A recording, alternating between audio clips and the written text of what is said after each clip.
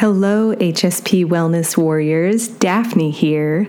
Tanya and I are taking a summer break from our normal podcast recording while we're both working on some exciting new projects that we'll be sharing with you soon. During this time on the podcast, we'll be sharing previous talks from my highly sensitive and strong Facebook community, along with some of our guided meditations. And now, on to today's episode.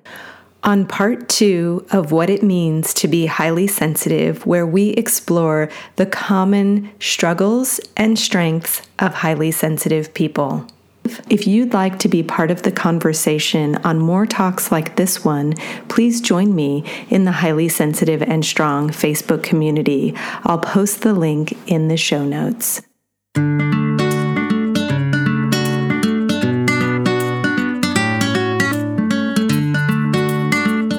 Hello, friends, and welcome to today's live training, which is part 2 of a multi-part series on what it means to be highly sensitive, along with me sharing some practical tools to help you experience more balance and ease instead of stress, overwhelm, anxiety in your life. So grab something to take some notes and let's get started. So if you are new to our group or to our live trainings, I'm Daphne Lee, aka Yogi Ranger. I'm the founder of this group and the creator of the Freedom from Anxiety program. I'm also a coach for highly sensitive people and a yoga and mindfulness teacher. So if you haven't already seen part 1 of the series that we did last week, it was kind of an in-depth intro on what it means to be highly sensitive. You can go back and find it in the guides section of the group. You don't have to watch that one before this one. In that lesson, I invited you to do some homework. And that invitation was to take about 5 minutes at the end of each day for 1 week and reflect on how you find yourself responding to the world around you. So you might notice how you felt after different social situations, after going to work or interacting with different people in your life, and noticing how other people's moods and emotions affect your own moods and emotions. And then also taking note and noticing how your body responds to the things that you eat and drink, and in fact, all of the things that you take in through your senses. So for example, noticing how you feel after watching different kinds of TV shows versus how you feel after you spend time outdoors. So this is an invitation to get really curious about what nourishes you and what maybe leaves you feeling a little bit frazzled or depleted, because we have to start with being aware of things, because we can't change what we're not aware of. So if you have been doing this practice already this week, I'd love for you to drop me a note in the comments and let me know what you've been learning about yourself. And if you haven't done it yet, I encourage you to get started and start with it today. So the word sensitive is often loaded with negative connotations. So oftentimes we will equate it to being weak or fragile or vulnerable. And this is not what it actually means to be sensitive. Being highly sensitive is definitely not a disorder or a disease, and it shouldn't be confused with things like being an introvert. There are people who are introverted and highly sensitive, but there are also people who are extroverted and highly sensitive. And part of the reason why I named the group what I did is that we can be highly sensitive and we can still be very strong, very empowered individuals. In fact, some of the strongest people that I know are highly sensitive people. So it is not a weakness. And today we're going to talk about some of the common struggles as well as strengths of being highly sensitive. And as we go through these today, I'd love it if you will let me know in the comments which ones you relate to. So, highly sensitive people tend to be very conscientious. They often strive towards perfection, and they really do their best to avoid making mistakes. And this mindset means that they are likely to achieve a lot of success in their life because they're conscientious and because they work really hard and they don't want to make mistakes.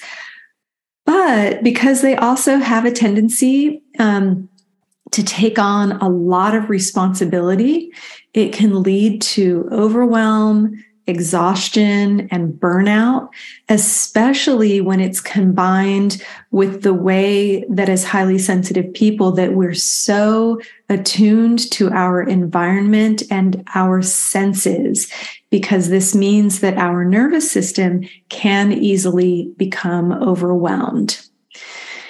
So highly sensitive people can also struggle to set really healthy boundaries. And we're going to talk about this a lot more next week.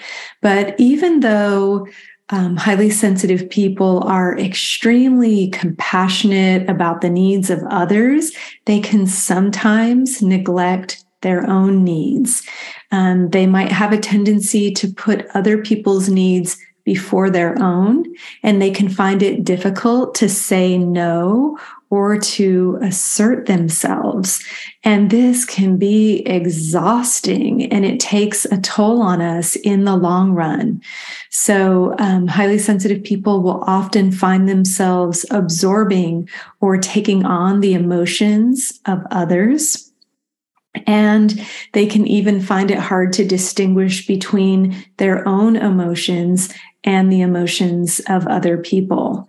They often have a sense of feeling misunderstood or feeling different from other people, the other people in their lives.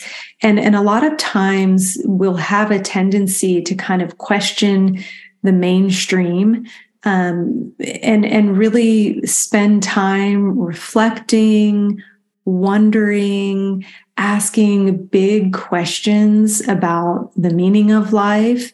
And this means that we can also tend to be a little bit more in touch with the spiritual aspects of life or the non-material aspects of reality. And this sensitivity and awareness of a spiritual path can even feel overwhelming at times to us. So highly sensitive people often spend a lot of time thinking, analyzing, reflecting on situations. A lot of times, we'll kind of play things over and over in our minds, and our overactive mind can be prone to, again, having like emotional overwhelm and feelings of burnout. And if it's left unchecked, those of us who are highly sensitive are more likely to experience periods of extreme anxiety, of stress, of guilt, of shame in our lives, of depression, to really be affected by things.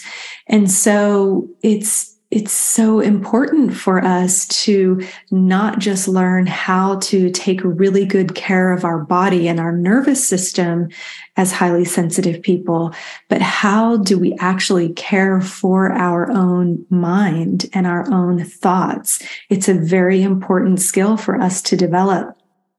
Many highly sensitive people tend to have a very strong inner critic. And as I mentioned earlier, we can strive towards perfectionism. And this can end up being a bit of a hindrance when it becomes part of us just working too hard and not taking enough downtime and self-care for ourselves. So as a result, again, this is another thing that can make us a little bit more prone to anxiety, stress, overwhelm, and burnout. This means that it's so important for us to engage in acts of self-compassion and self-care in order to build our emotional resilience, and so that we can have a roadmap, to maintain our emotional, mental, and spiritual well-being. Like, we really need that. We need that roadmap, and we need to take time to engage in practices that really support us. I said a little bit about this last week, but research has shown that when highly sensitive people have spent time in really challenging situations, having traumatic experiences, or being in a more toxic kind of environment, such as if we experience these things in childhood, that it makes us more vulnerable to the impacts of trauma and mental and emotional struggles like depression and anxiety. And it's been reasoned that these are disadvantages of being highly sensitive. However, the challenges that often come from difficult life circumstances can also be advantageous to us, because the pain that stems from our wounds and from these difficult circumstances can really become part of our greatest gifts, because they can be sort of the fuel that propels us into a significant path of healing and transformation.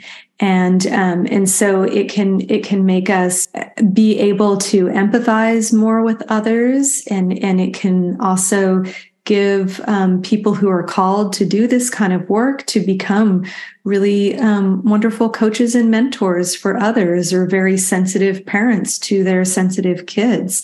And it's important to remember that in the same way that we're highly affected by toxic environments, we're also highly affected and influenced by nurturing situations.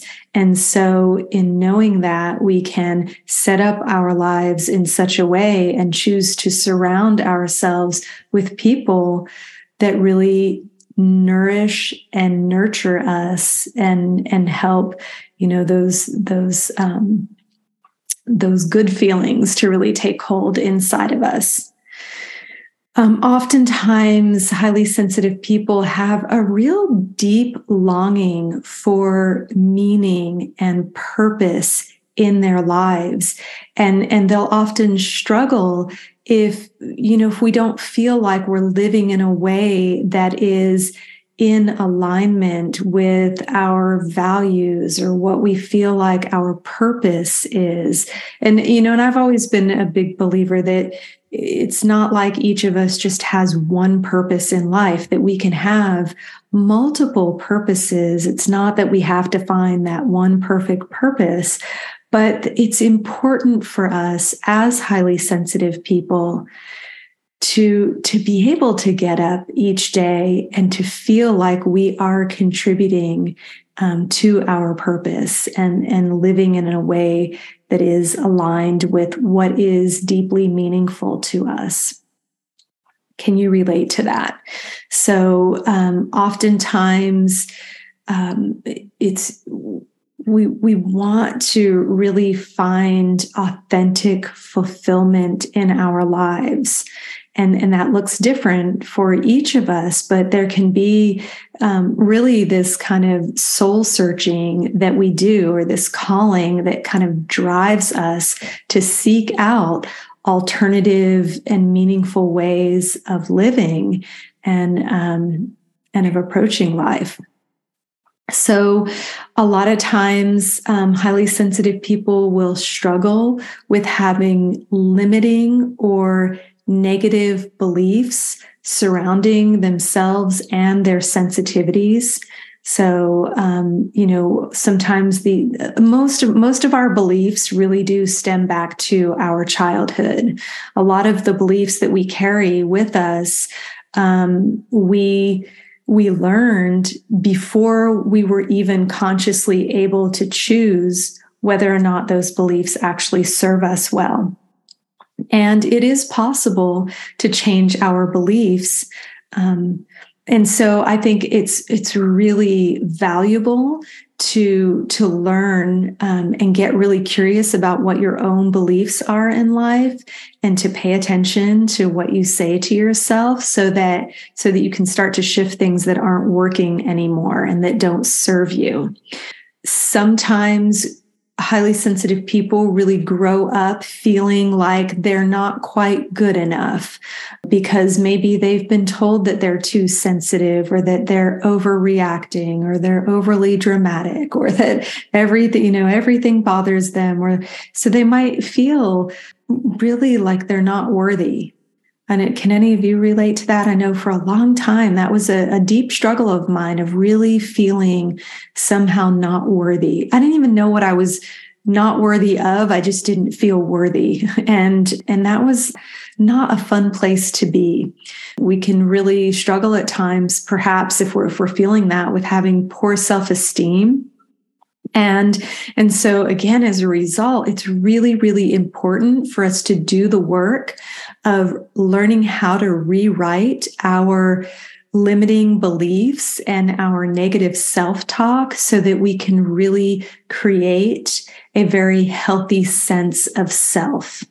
And as human beings, we are meaning-making machines. Like, we love to make meaning out of things. And there's a yoga sutra that says basically that each individual person perceives the same object in a different way according to their own state of mind and projections.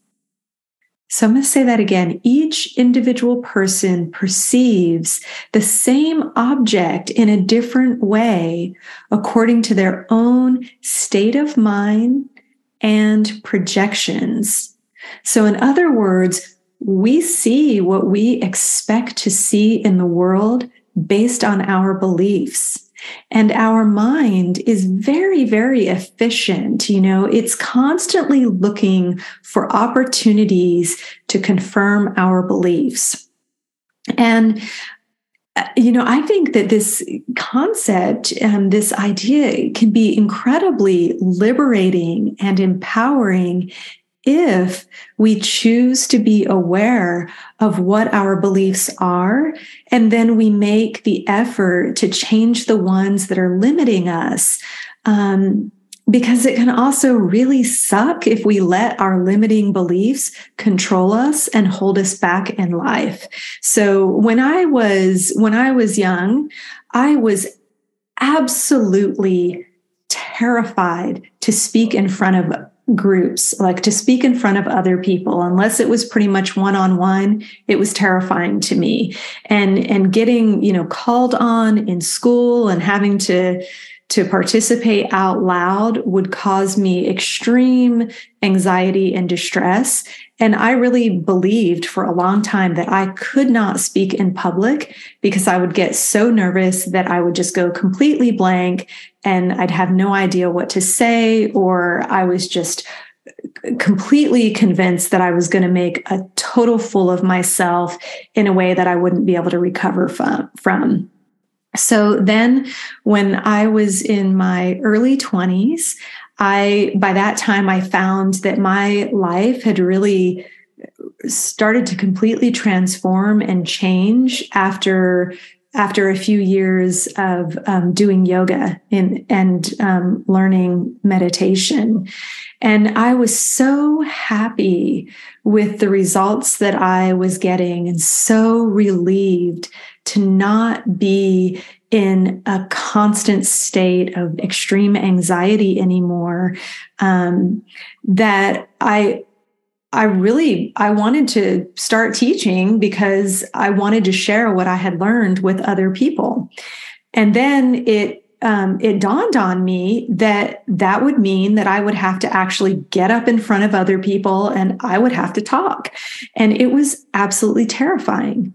But instead of letting my fear and my old limiting beliefs stop me, I reminded myself that it wasn't about me and that I wanted to teach so that other people could have that same ability to transform their own lives.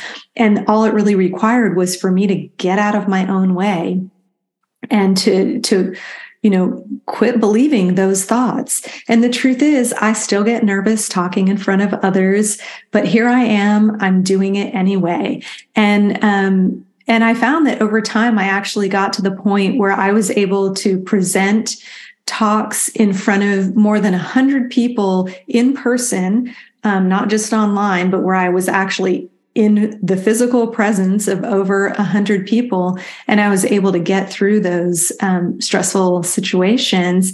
And it was really, again, just because I started to really become aware of the beliefs that were holding me back from the things that I actually really wanted to do in life.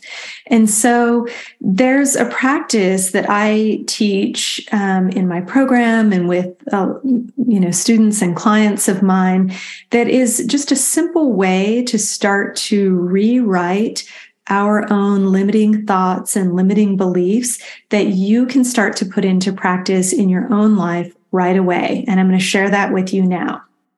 So all you have to do is to take a few minutes to write down whatever is in your mind. And I recommend that maybe you do it in the morning or at the end of your day. I like to call this doing a brain dump because you're literally just putting all your thoughts on paper. You just want to let it be kind of a stream of consciousness where you're not really thinking about it. You're not judging it or worrying about it, but you're just whatever comes up in your mind that you're just putting it out onto the paper. And then after you've spent a few minutes doing this, like you might even just set a timer for yourself, test it out for yourself of how fast you write and how much you can get out, maybe 5 minutes, maybe 10 minutes.